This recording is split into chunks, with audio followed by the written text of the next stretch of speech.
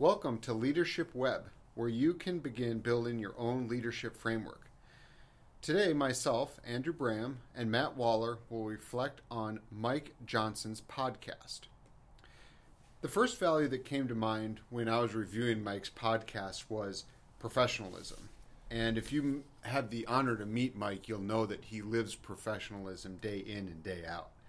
And it was fun because a story he told about his view of professionalism had to do with students, because he helps a journalism class go through a semester-long project, and he takes that very seriously, as he does with everything he does. But what he does is he sets very clear, fair, but high expectations for all of the interactions between himself and the students in that class. So he expects the students to be prepared. He wants them to speak and be able to discuss what they've prepared. He wants them to make eye contact. And he also said specifically he doesn't want them looking at their devices. And as we all know, if you've ever been in a classroom, students do love looking at their devices. And I thought about this quite a bit because I think one of the challenges that we may have as academics is this fact that when students graduate from here, they will immediately start interacting with people who have a much different perspective on professionalism.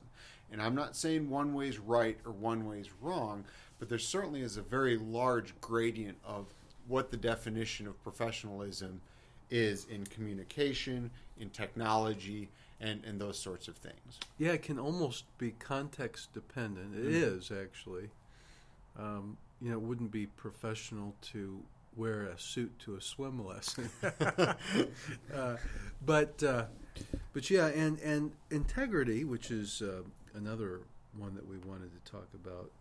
When you think about integrity, some people use the word integrity and honesty almost interchangeably. But, of course, here we're really talking about having strong principles. Yes. And he mentioned that he picked up the importance of ethics, integrity, courage, and honor and commitment from his time in the military. Of course, he was very successful in the military. But when you're in the military, I think that these ethics you have and the integrity that you have really needs to be well solidified, because in the military you receive orders that you're supposed to carry out. But you still have to maintain your own integrity and ethics. Absolutely. And I think that, it's really clear in talking to Mike and working with him over the years that he's a person that has a very clear understanding of what he believes and thinks. Absolutely, and I think integrity is really a cornerstone of what he believes is important in leadership. And the third one that caught my eye was commitment. And listening to him talk about this concept of commitment made me realize how very complex it was. And he started listing the things that he has been or is currently committed to, and that includes himself, his career when he was in the military, his unit, on a personal side, his wife and his children, and now he has the university, and he's actually a member of our civil engineering department as well. So he has all these things pulling at him, and he believes that he can maintain all of that by being committed to continuous learning, by being committed to his family, and by being committed to his country.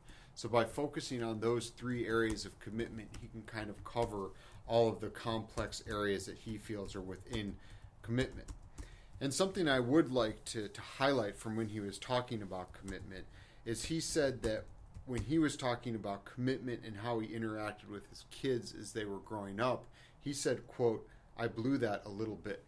And to hear someone who has been so successful in so many ways be so transparent about something that he obviously felt guilt for is an inspiration to us all, because we all go through this only once and we all make mistakes along the way, but just to recognize what those were and to build from them, I think is very, very important.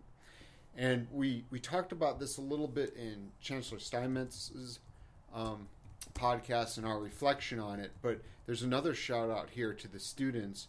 And his final quote, the last thing he left Dean English and I with, is that current students are the next generation of leaders. So these are the people that will be leading us into the future, and it's very important to recognize that regardless of the similarities and, more importantly, regardless of the differences, we do need to come together. So thank you for joining us today. Please search Leadership Web on Instagram, LinkedIn, SoundCloud, Apple Podcasts, or wherever you listen to your podcasts.